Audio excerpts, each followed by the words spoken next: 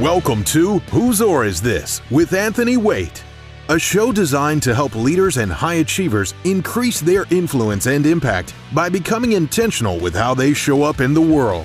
If the wind does not favor, take to the oars. Here is your host, Anthony Waite.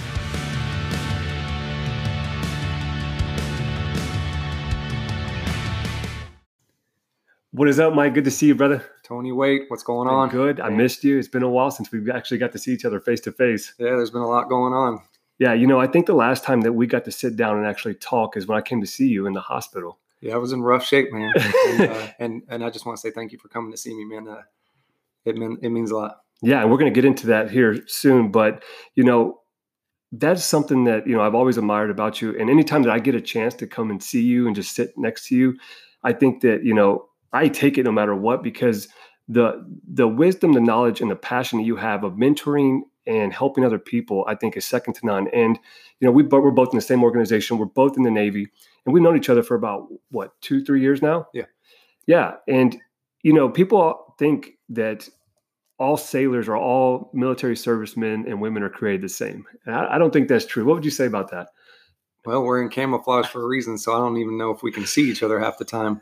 But, yeah, I mean, we come from all walks of life. And I mean, especially at this time in our nation's history, I think it's important to know that we all come from different parts of life. And, I agree with you that the diversity in the military is something that attracted me to it. And the different ideas and the different cultivation of the things that we do are a direct reflection of the diverse backgrounds of everybody that we have. I mean, sometimes we even get some guys who used to be homeless and now they're officers. That's right. That's right. I really believe that, everybody kind of knows my story just from following me on this platform. And while they might think that my story is unique and one of a kind, I think there's so many other people out there that just have an idea, or they have a story. They came from somewhere, maybe from nowhere, and they've really done something with their life. And, let's go back, speaking of that, because when people see you, when I met you, I saw this tall, dark, handsome man. You got me a hello. Yeah. But the way you carry yourself and the way that you lead other people was very unique. Like, you can tell that you have some principles that I think guide you in your leadership and how you handle situations. But let's take it back to the Mike that joined the military. What was that like? Like, why did you, I always get this question, so let me ask you this. Why did you join the military? So that Mike is a pothead.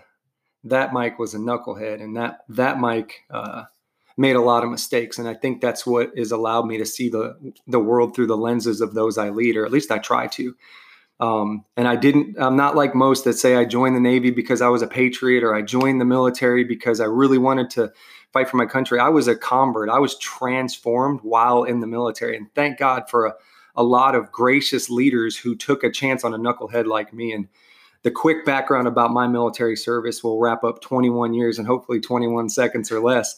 When I joined out of Florida. Like I said, I was a pothead. I actually came in on a drug waiver.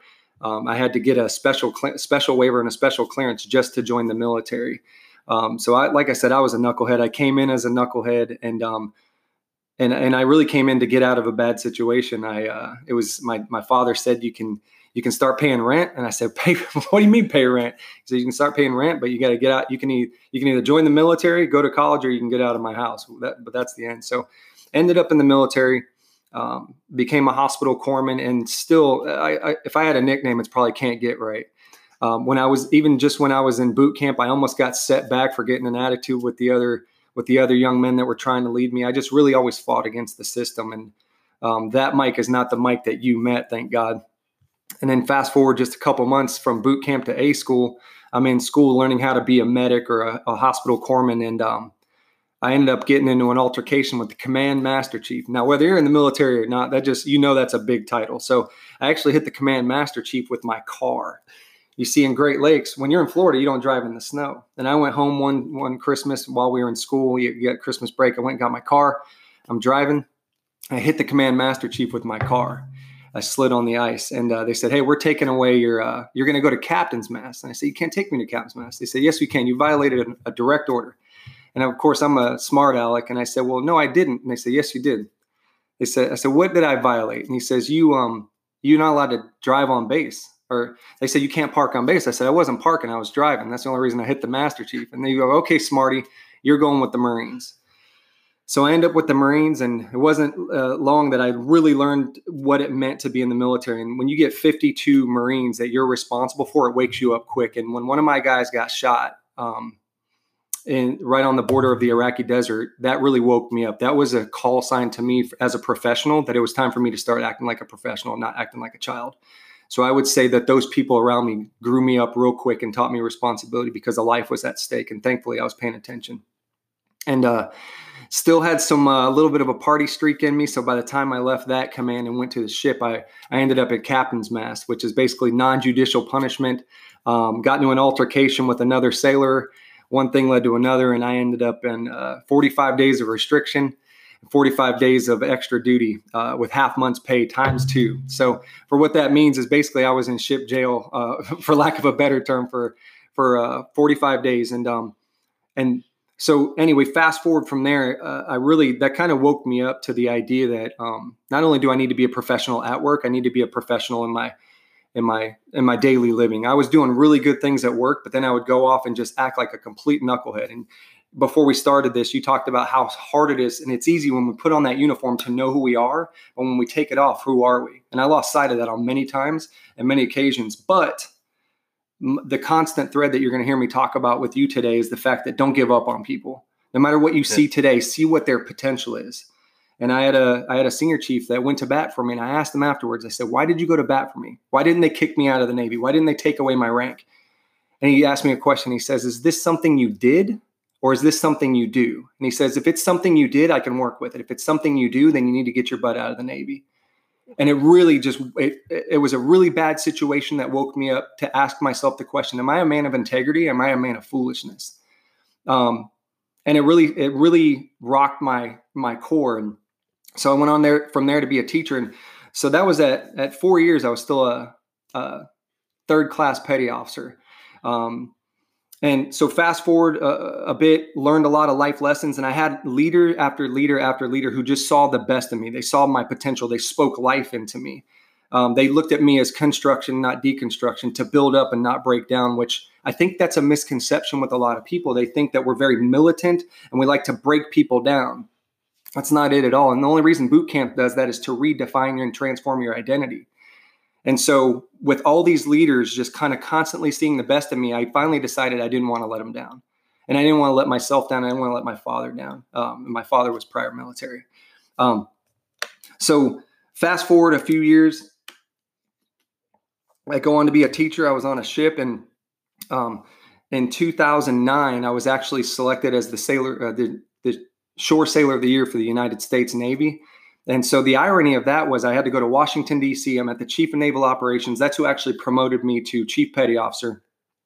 And so to start a career in 98 and then by 2009 to be a Chief Petty Officer was a huge honor. And it wasn't my life didn't start being transformed until I started looking away from what I needed and started looking at what my shipmates needed. And they deserve better. And that's really what it was. And I didn't know what that looked like at the time. And if you ever hear me talk, I always say, you don't have to know exactly what you're doing. You just want to have better. You just want more. As my good friend James Adwell would say, he's like, I don't need you to know exactly what you want to do with your life, but do you want to do more with it? And I was looking around at the people that I was affecting negatively, and I said, they deserve more. And the people that were leading me, I said, they deserve more. And so that kind of transitioned. I'd be remiss not to say in 2005, I met my now wife who invited me to church, and I had a supernatural encounter with God, got saved, and he just radically transformed my life and turned it around. And I've been on that path ever since by the grace of God. And but the irony is in 2009, when I was promoted at the Navy Memorial in Washington, D.C., the Master Chief Petty Officer of the Navy, his senior chief, his public affairs officer, was the guy who was announcing us as brand new chiefs. And he was also the same Chief Petty Officer that took me to Captain's Mast some 7 years prior. And so I remember walking up to him. I was so embarrassed at the man that I was. And he said, it obviously worked. We invested in you, that you didn't see it as an investment. And you know, Tony, I don't know if you go by Tony or Anthony on this podcast, but Tony always says, you know, you can look at things as obstacles or opportunities. And I didn't see going to Captain's Mast as an opportunity, but the way the chief saw it, he said, I have an opportunity to transform this guy, to remold him, to make him who we see him to be, not the person that he sees himself as. And I remember saying to him, I was like, don't tell anybody. He's like, you need to tell everybody. And so, so from there, a few years later, I decided that I didn't want my wife to have to work if we had kids. And so I thought, man, if the Navy's going to send me to grad school, I quickly worked to get a bachelor's degree in organizational leadership. And I applied for a master's in healthcare administration and a master's in business administration. And by the grace of God, this guy who barely graduated high school I didn't even get to walk at my graduation because I think I was somewhere smoking a joint, to be frank with you. I was voted least likely to succeed, put it that way. And to be offered the opportunity to go to grad school was a complete honor. And I chose to go do that healthcare administration because I like the systems involved in helping people. I like to equip. I'm not necessarily, I learned, I was pre-med and I had a doctor that said to me, he says, if you don't want to be a doctor every moment you wake up, every time you wake up, if seeing patients isn't what you want to do, then stop this route. And what I realized about myself was I loved helping create the systems and the resources necessary to make sure people like you can do the jobs that they do.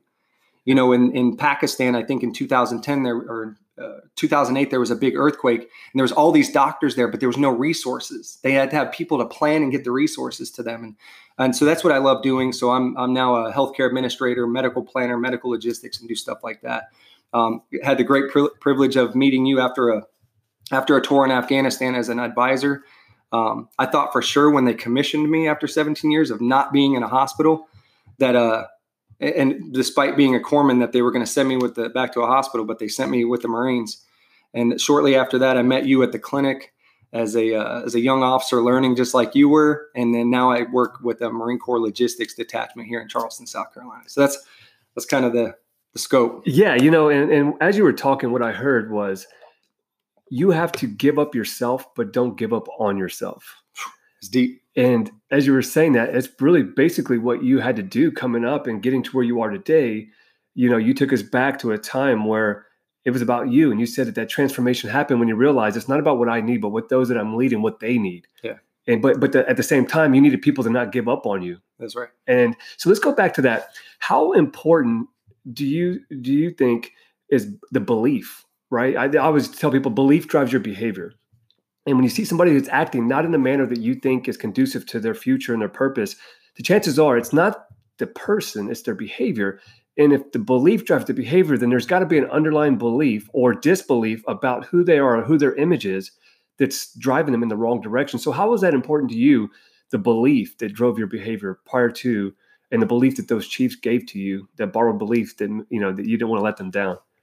Yeah, I mean, identity is everything, right? And a lot of times we start with behavior, but it's like pruning the branches of a tree and hoping that it'll get healthy, but it's being groomed in the wrong spot. It's being grown and watered in the wrong spot. You have to uproot it. And just because you know what you call a baby apple tree that hasn't bore fruit yet? What's that? It's an apple tree, right? So I can look at it and say you're not an apple tree, but you're an apple tree. Whether you have apples on you or not, you're an apple tree. And I just decided that I was going to bear apples. Does that make sense? Yeah. And so I was surrounded by people, for whatever reason, it still is beyond me, the grace that they showed me. They saw potential in me that I didn't see in myself. And I believe that identity is everything. If you start with behavior, you'll never change identity. You start with identity, you change behavior. It sounds cheesy, but one of the biggest things that when I've been asked about the modicum of success that I've had in the Navy, like, what's your driving force? And I say it's the sailor's creed. I am a United States sailor. I will support and defend the Constitution of the United States of America. And so what's the very first statement? It's a statement of identity. And I think as we lead, we need to lead people with the identity that they've been bestowed with. You know what I'm saying? So like, it's the same with is it something that you did or is it someone that you are? And the reason we go to boot camp, the reason we go to officer development school is to remold who we are. And I think we could spend more time as leaders reminding people of who they are instead of reminding them of what they've done. Oh, that's good. Yeah. You know, and that's something that people need to be reminded of because, you know, I fell in that same trap of I'm going to leave where I'm at. I'm going to put on a uniform and automatically this is going to transform my life. That's an external way of thinking. But I think we're kind of on the same page that it's an internal, the internal has to shift before the external follows suit. That's right. What would you say about that? When people that, let's say people that are wearing the uniform, or if they're in business, or if you're listening to this and you're in an organization and you're leading, how important is it to know who you are inside and outside of that uniform, that tie, that suit? Do you lead the same way and carry yourself the same way as you would in uniform as you do outside of that? How do you find that to be true? Yeah. So, I mean, that's kind of a loaded question with a lot of branches on it, but the title of this podcast is Whose Oar Is This? And so I hate to like transition it back on you, but to answer that question, I want to ask you, why did you start this podcast? I think this might be the first one. So why is this podcast called Whose Oar Is This? And what's your mission and vision for it? And by the way, I do want to say a plug for Tony. If you're listening to this, you're already a smart person because you're trying to figure out what Tony's trying to figure out too. And that's how to be successful in life and defining success as significance and not just status. But I want to give a shout out to Tony personally on his own podcast and just say, man, you're rocking it. He does all this out of the goodness of his heart to see people get better. I believe that he exists in life to help people reach their maximum potential. And that's what fuels this guy. And I just want to say thank you. Thank you for the platform that you give so many different people, and especially knuckleheads like me. So, but can you tell me and your audience why you chose to start this Whose Oar Is It? Yeah, and that's a great question because this is going to be the first time that I've interviewed somebody, and it's an honor to have you, a good friend and a fellow naval officer, but somebody who just, like you said, leads from the heart. I think that's where we connected, is we found something inside of us that is almost the same, that, we have our unique gifts, talents, and abilities, but at the end of the day, we put people before ourselves. And I think that's what attracts people and draws people to us. But when I started this Whose Oar Is This, which was formerly known as Lead 360, the Lead 360 was, how do you take leadership and what we know it to be from a textbook and flip it on its head and say that, leadership is not outside in, it's inside out. So how do you lead from the inside out? Whose oar is this came from the proverb, if the wind does not favor, take to the oars. And this is what I know from your sharing your story, from me and kind of my story and where I've been and where I'm going. Life's never going to be just cookie cutter. There's no roadmap. There's no book. I mean, we can buy all the books off the shelf and read them and use it as a roadmap, but ultimately it's us doing the work. If we don't take and apply what we've learned, I always tell people there's really three things: live, learn, and lead. A lot of people live and they try to lead, but they have yet to learn from the experiences that they had in life. And the Whose Oar Is This is, whose life are you leading? Are you leading a life or are you just living life? There's a difference. You see, you and I both have a similar upbringing in the sense that we were handed default settings, right? And some of them don't, they might have served us at one point in our life, but they will no longer serve us into our future potential.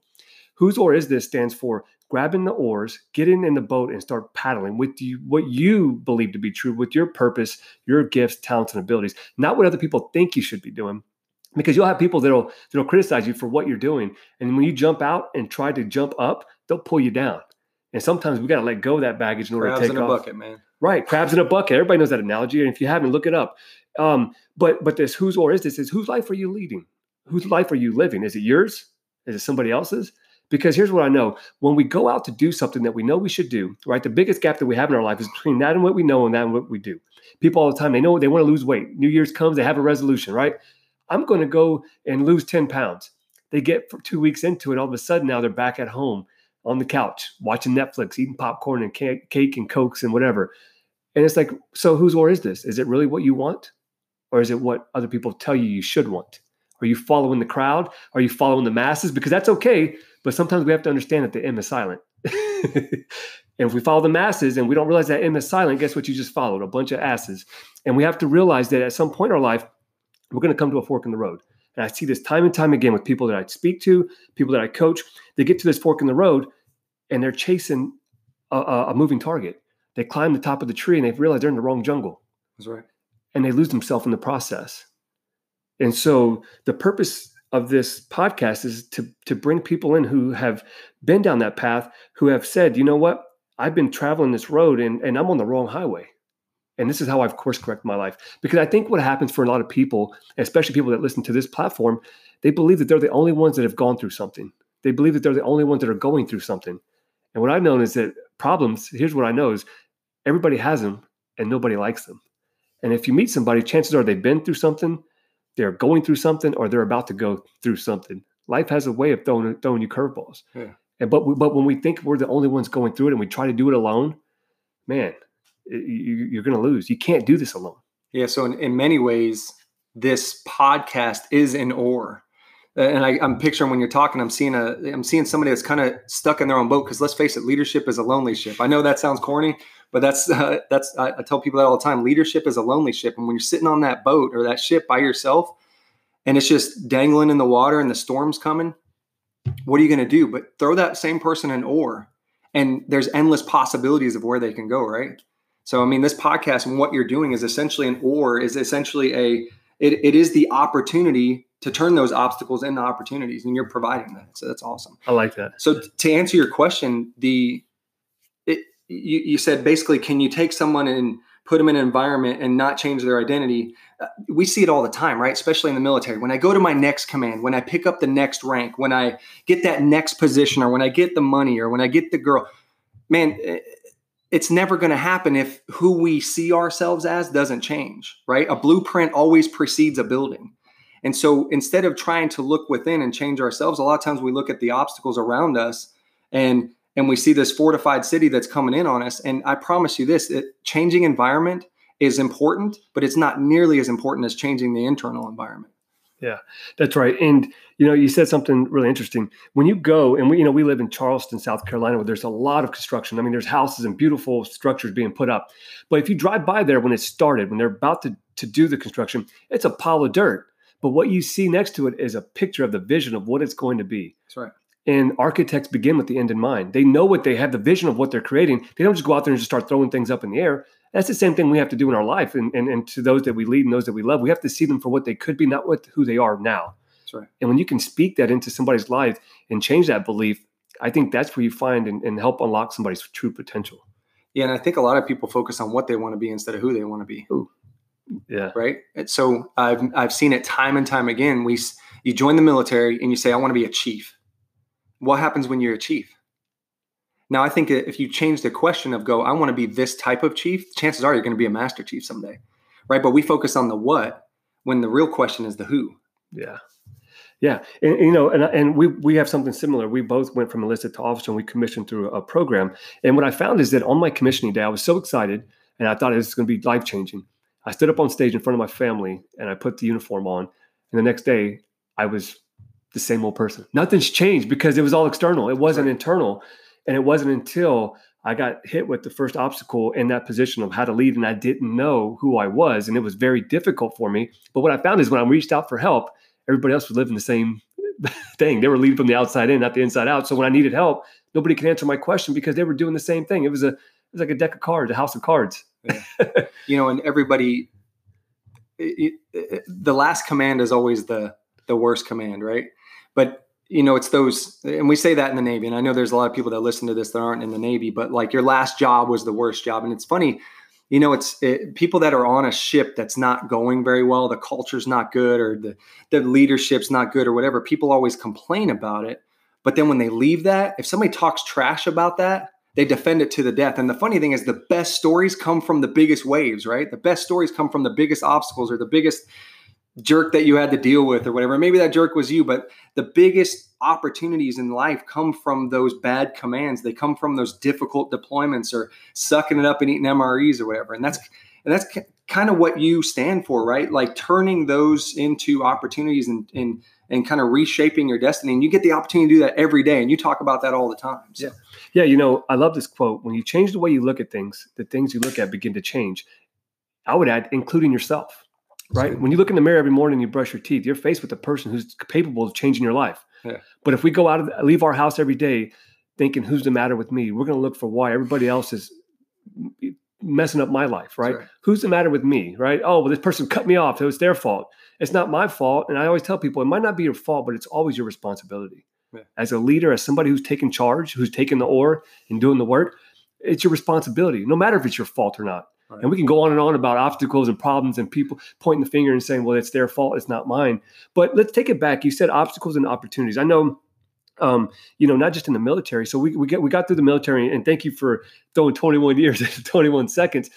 But let's talk about the obstacle you recently and you just overcame, and you're still overcoming. I mean, I think it's changing, it was changing day by day. But take us back to whenever you got that diagnosis, and like, what was that about? How did this happen when you got diagnosed with the C word?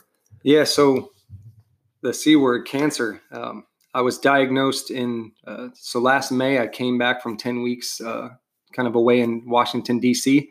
Came back, had some blood work done for my physical, and it came back saying that I had some abnormalities. Long story short, I'm on the phone with the doctor, and he tells me I have cancer. He says, you have basically leukemia. And so that rocked my world. You want to talk about putting life in perspective? Tell a 39-year-old man he has cancer when he thinks everything's going well. But not just a 39-year-old man. Like, you were healthy. I mean, you were doing CrossFit. I mean, you're in shape. You were rocking and rolling. You were almost, I would say, probably at your peak of personal and professional life. Like, you were going, and you were leading a lot of people. You had, your career was stellar. Your life and your personal life was on point. Everything seemed to be going in the direction that you wanted it to go, right? Yeah. And then all of a sudden, you had to slam on the brakes. Yeah, and I'm not going to lie. When I heard that news, I was in bed for almost a week. I cried on a daily basis because sometimes life's obstacles hit you and you don't know what to do. And I didn't know if I was going to be alive this year. I didn't know. I'm so happy to be here, but I don't even go down that path just to be talking to you. And I think sometimes we take life for granted. And I'm not going to get down that road. But I pumped the brakes on life mentally. And I heard that C word and I thought I was done.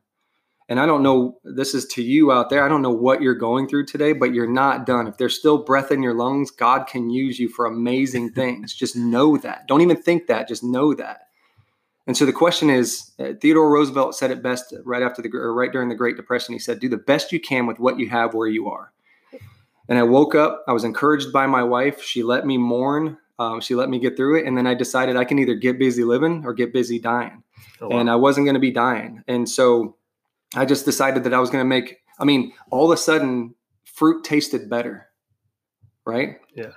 All of a sudden I really, really enjoyed taking my kids to the bus stop, and I really enjoyed their laughter more, and it made everything better. And I want to encourage you that don't wait till somebody tells you have cancer to enjoy the things that are going on around you. Don't be so aligned with trying to be successful that you forget the smiles and the laughs of little kids and just the greatness of each day. We can look past that. And I did that. And especially when it slammed me like a ton of bricks, it felt like I got shot just being told I had cancer. And we hadn't even started dealing with it yet. So, you had something. Yeah, no, and that's something that I think anybody who's, and people listen to this are on the road of high performance, and they're trying to achieve in every area of their life. And sometimes I think, and I found this in my personal life as well, on the road to success, I always tell people chase significance, not success. But on that road, we lose sight of the things that matter the most. And you even said, even your child's laughter. I mean, you had two beautiful girls, and, being able to put people before yourself. Sometimes if our priorities aren't in line, we lose sight of those little bitty things. So when you got that diagnosis and you were laying in that bed and you haven't even figured out what's next, you were just, that's just the reality just smacked you in the face. Yeah. What did it look like whenever you finally got up and said, okay, what do we do now? Where do we go from here? So I'm not taking any credit for this. By the grace of God, I just felt like I was moved to get up out of my bed, wipe the snot off my face. And the first thing I said to my wife was, I guess we're going to add cancer survivor to the list of things I get to do in this life. Wow. And she said, let's do it. And she tied her, shoelaces tight. And it turned into 8 months of test after test after test after chemo. I ended up getting a really bad reaction that almost took my life. I looked like a leper for a while. But I made a decision before I went in the hospital. I said, you know what? This is an opportunity that I have that I never would have had. I'm going to meet so many people. The number of people that I get to meet and be vulnerable to, for the first time in my life, I was literally stripped of all control. And my question for you, the listener, is what do you do when you're stripped of all your plans? Everything goes out the window and all you're trying to do is survive. Are you going to survive or are you going to thrive? And I'm not trying to sound too cliche because Tony and I have rhymed a lot today, probably enough for a rap disc. But the question is, like, what do you do when the waves hit and you have no oar and you have no direction on where you're going? You can get busy living or you can get busy dying. You know what I'm saying? So I decided you can get frustrated or you can get fascinated. And all of a sudden, all the things that used to frustrate me now fascinate me. You know what I'm saying? Yeah. I used to, just sitting in the hospital room and having nowhere to go for 35 days. Like, I have so much more empathy now for prisoners, especially those who are wrongfully convicted. I know that's a whole nother podcast that we can talk about, but like the compassion level and what that did to my life. And I had a guy, he he gave me 2 recommendations. He survived cancer the same way that I did. And he said, nobody ever looks at themselves as a cancer patient. He's like, here's 2 things I'll promise you. He's like, here's the one thing you need to do and the one thing I'll promise you. He goes, you need to let go. And I know we're on a podcast about high performance and the ore and stuff like that, but there's times in your life where you need to just trust God, put him first, and let go. And know that you're going to be okay. And number 2, that it's going to change your life. Is the opportunity, or is the situation in your life right now, the obstacle, whether it's cancer or finances or being broke or being homeless or having to pop on a drug test, are those things going to define you, or are you going to use them to define your life?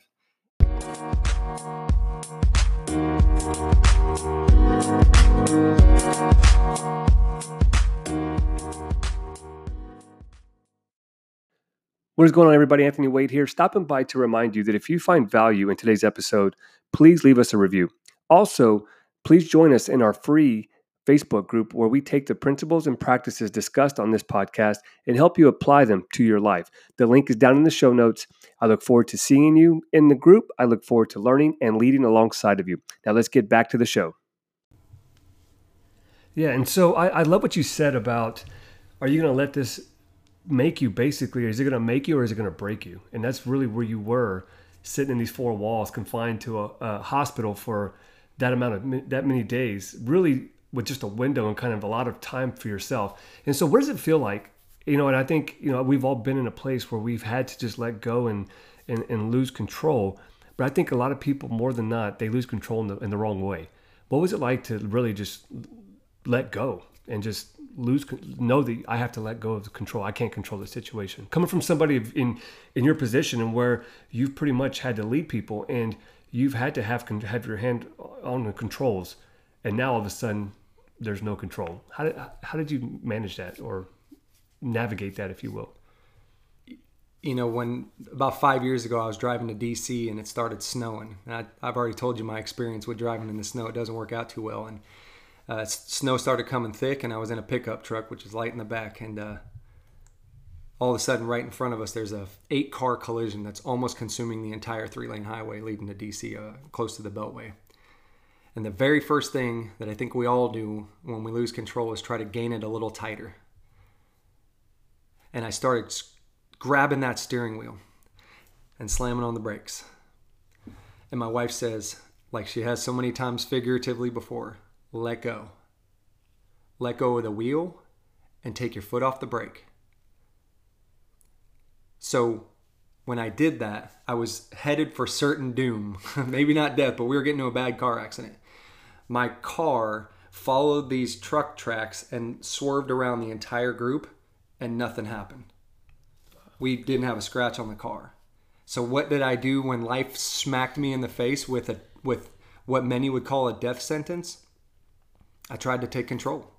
It didn't work out, but what it taught me was that there are much smarter people that have my best interest at heart. And I think sometimes, and I'm speaking to somebody right now, that sometimes we think everybody's out to get us. And sometimes it takes a life situation to remind us that there are a lot of people who have our good in mind. And so the first thing I did was try to grip tight, and then after that, I just let go. And the 3 things that I could do, I could eat, I could move, and I could drink water. And I knew if I did those things, if I could constantly eat, if I could constantly move, I could constantly drink water, if I could constantly just do the things within my circle of influence and not focus on my circle of concern, there's a million lab tests involved in a bone marrow transplant and cancer that I have no way to fathom. But there's all these brilliant people that are doing their job. My job was now simplified to 3 things: eat, drink water, and move.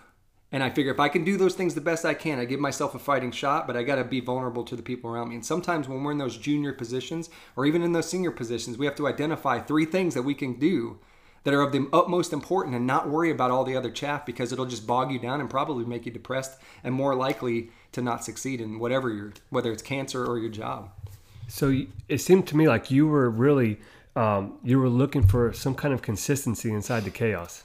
I was trying. Yeah. And so you're like, okay, there's a lot of things I can't do, but I need to focus on what I can do. Yeah. And one of the things I started doing was identifying the beauty in the chaos. I found people that I could pray for that I would have normally just walked by. I became really good friends with the lady who cleaned my room. And when I had sores covering me, she told me I was a beautiful human being. I was ugly. And I always joke with my wife. I said, whether I have sores on my face or I'm getting really chubby, she always sees the best in me. So I'm just a byproduct of people seeing the best in me. And during that chaotic time, I just had to sit back. When I let go of the wheel, I had to just sit back and go, who needs me today? And sometimes it was a lady cleaning my room that needed prayer. Sometimes it was the other cancer patient that needed coffee. You know, maybe it was a friend that wanted to come see me, but I needed to see him more than he wanted to see me. You know? Yeah. You know, and that's what I tell people all the time. If you don't know your value or you don't know your worth, the best thing you can do is go serve other people. Be of value to other people, because then you really see how much you do have to give. We live in a world right now where we feel like we don't have enough. We're not enough, and we'll never be enough, or whatever might have happened in your life. You think, okay, well, I don't have enough to give. You don't understand. Well, giving goes beyond just money. Yeah. And so I think that that's something that when you look at yourself and you don't like what you see, go out there and serve somebody. Just go out and give what you do have. Yeah. Time, talent, or treasure. And then what you see is all of a sudden that you are valuable, that you are worthy, and that people will love you no matter what you look like. Yeah. They love you for who you are. Yeah. You know, when you're stuck in a hospital, what do you do? And I read a story about a lady for 19 years that thousands upon thousands of people's lives were changed by the direct impact of her prayers. So I decided that while I'm in the hospital, I have a lot less. It's like being deployed, right? You're worried about surviving, eating, sleeping, and working out. And when you're in the hospital, when you're going through difficult times, sometimes it strips away all the chaff. It's kind of like this COVID thing. It's very, very bad, but it strips away all the chaff sometimes and reminds you of what's important. And when I was doing that, I said, what can I do in this hospital room? And God's like, well, you got me. And I reached out to everybody. I said, how can I pray for you? And I found myself more entrenched in prayer and talking to God for people and interceding for them than I probably ever would have done if I was busy with life or trying to figure out what to go do for somebody. Yeah, so it's really just a surrender. Yeah, you know, it's like, hey, it's been my will, but you know what? Like, it's thy will, not my will. If you want to make God laugh, give him your plans. right. So, and we'll take this in for a landing, but I wanted you to walk people through the process. So you got the diagnosis, you've been in the chaos, you're in the middle of it, and now they've come up with a plan of how this is going to move forward, how you're going to survive this thing. What was that? Like, I know from a medical perspective the deal you had to go through, but can you explain, you know, the process to get from where you were to where you are now? Yeah, and I'll try to make it quick because I know we're running out of time. When I originally went in, my blast cells, my cancer cells were at a certain percentage that was considered safe for bone marrow transplant. I could get chemo. It would take me all the way down to 0, and then it would be safe enough for bone marrow. But right before I went in, I prayed, and I felt like I needed to get another biopsy, even though it had only been 2 months. And I wanted to know one of two things. Was I worse or was I healed? And I was praying for the latter, that's for sure. And so when I went in, I found out that my cancer cells, or the cancer cells, had jumped 12%, which put me in the category of no longer healthy for a bone marrow transplant. And they had already had the bone marrow donor lined up and everything like that. And that's another thing that's very humbling. And I do want to make a quick comment on confidence and humbleness, right? If you want to be successful in whatever you're doing, you got to combine humble confidence. It can't just be humble and it can't just be confidence. It's got to be humble confidence. But it's very humbling to know that another human being that you've never met halfway around the globe is going to save your life. So they found out that my bone marrow was a little dirtier than they thought, basically. I had to go get it cleaned up. So I spent 5 weeks in the hospital, and they thought it was going to be 3. I ended up in there for 5. I was out just in time for Halloween, so I dressed up as a patient. I just put my gown back on. I was bald head with scars, and my wife was a doctor. Had to go back in, so I had to get chemotherapy to be clean enough to get chemotherapy. So to hear that news was a major setback. So it was just obstacle after obstacle after obstacle. I went back in the hospital. They gave me chemo again for a week, bone marrow transplant, and then the bone marrow transplant took. There was some obstacles along the way. Not everything went perfect. And now here I am 6 months later, cancer-free by the grace of God, and I praise him every day.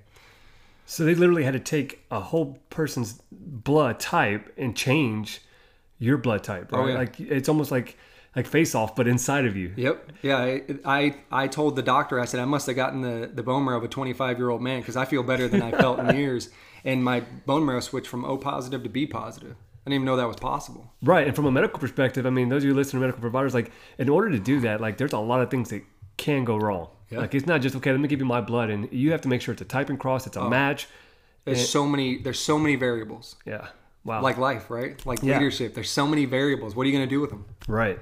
Wow. And so now where's Mike now, and where do you see Mike in the next 2 years? Like, you're here now. You went through a test, and I always say those tests in life become your testimony. So what are you up to now? What have you done with what you've been through and where you are now? Where do you see yourself going in the next few years? So right now, still in the Navy, still serving the Marine Corps, and I find it very important to focus on where I am with what I have and do the best I can where I am with what I have. So I'm focusing on the military the best I can and doing what we can, especially considering COVID and all the obstacles that throws. But the real focus for me right now is my family and focusing on them and growing a church. We're growing a Chosen Church here in Charleston, South Carolina. We're a group of believers that just believe in empowering, encouraging, and equipping one another to go be the light of the world. So that's hopefully the long-term plan. We'll see how the promotion results turn out, and we'll go from there. But, gone are the days where I try to dictate every exact plan like it's going to work out according to my steps. I'll do the best I can today and love the people around me. Yeah. And so one thing that I wanted to ask you as we get ready to wrap this up, how is your view on life and really how you show up for those around you? How has that changed cancer to now, knowing that, you've went through it, you've gone through it, you've come out on the other side? How does that change your perspective? So my leadership philosophy I gained from a show called The Prophet, and he used to examine businesses. And so my command philosophy for the command I'm at is people, process, product. And to make it very quick, if we focus on people, the product gets better, the process, the product gets better. And admittedly, when I used to talk about that, it was always in that order: people, process, product. And that was the importance, is that it was in that order, but they all carried the same weight. Unfortunately, I hate to say that. They all carried the same weight in my mind. But if I take care of the people, because a lot of times the process is only broken because the people aren't taken care of, right? So that's a word for somebody. And I can see the process and the people, how it's working out by the product. But I guess I say all that to say this, that this has really opened up my eyes to smell the roses, so to speak. And people is the biggest, most important component. Just being and doing life with the people around us and knowing that they care. What's that Maya Angelou quote? People will forget what you say, they'll forget what you do, but they'll never forget the way you make them feel. We have the ability as leaders to empower people and to grow them to be their best selves and to take them from potheads to chiefs to naval officers with degrees, which is completely unheard of. To take them from homeless and on the streets to impacting hundreds of thousands of people across the globe. And you can only get that done by having an identity change, by seeing the best in people and letting people see the best in you. And I think the biggest thing that's changed is I see so much more in people, even at a greater level than I ever have. Wow. And that's amazing. And just being able to see that, witness that firsthand, I can say that, that whole concept of transformational leader, you've not only done it and lived it, but now you're leading other people to do the same. And so my last question for you as we get ready to turn this off and call it a day, what does it mean for you, the quote, take to the oars? What does that mean? If somebody's asking you, what does that mean to take to the oars? How does that ring true in your life? Or what does that mean for you in your life? Yeah, so the unique thing about an oar is it can be used for many different, it has many different utilities in a boat, right? You can smack a shark with it if you need to. You can nudge the person in front of you. But there's a picture that comes in my mind of I was watching The Biggest Loser a couple weeks ago, and they put all these folks in a boat, and they're all rowing, or they're all using their oar to go in their own direction. And it wasn't until somebody sat in the back and they used it. It wasn't used as a rowing device. It was used as a rudder. And so United States Navy aircraft carriers are some of the biggest aircraft carriers in the world. And you think power, you think nuclear, you think these big screws, but you know what decides the direction of that ship? You know what decides the direction of that little paddle boat? It's the rudder. So when whose oar is it, or what is the oar to me? The oar is the rudder. And I think sometimes if we can keep paddling and paddling and paddling and paddling, and we're going in the wrong direction, or we're on a team that's just paddling, and maybe sometimes we need to take a step back and decide which direction we want to go in the first place. And it's simple as just holding the rudder in the right direction, or holding the oar in the right direction, rather than trying to just work your tail off.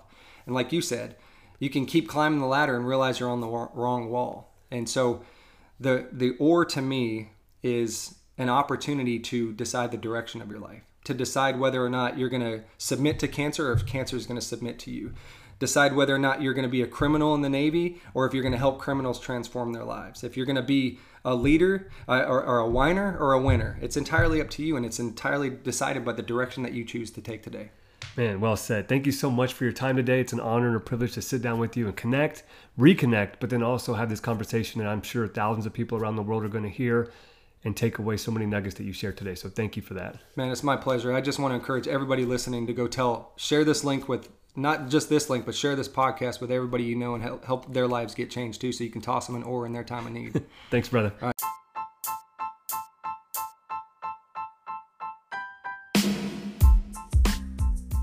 Thank you for tuning in today.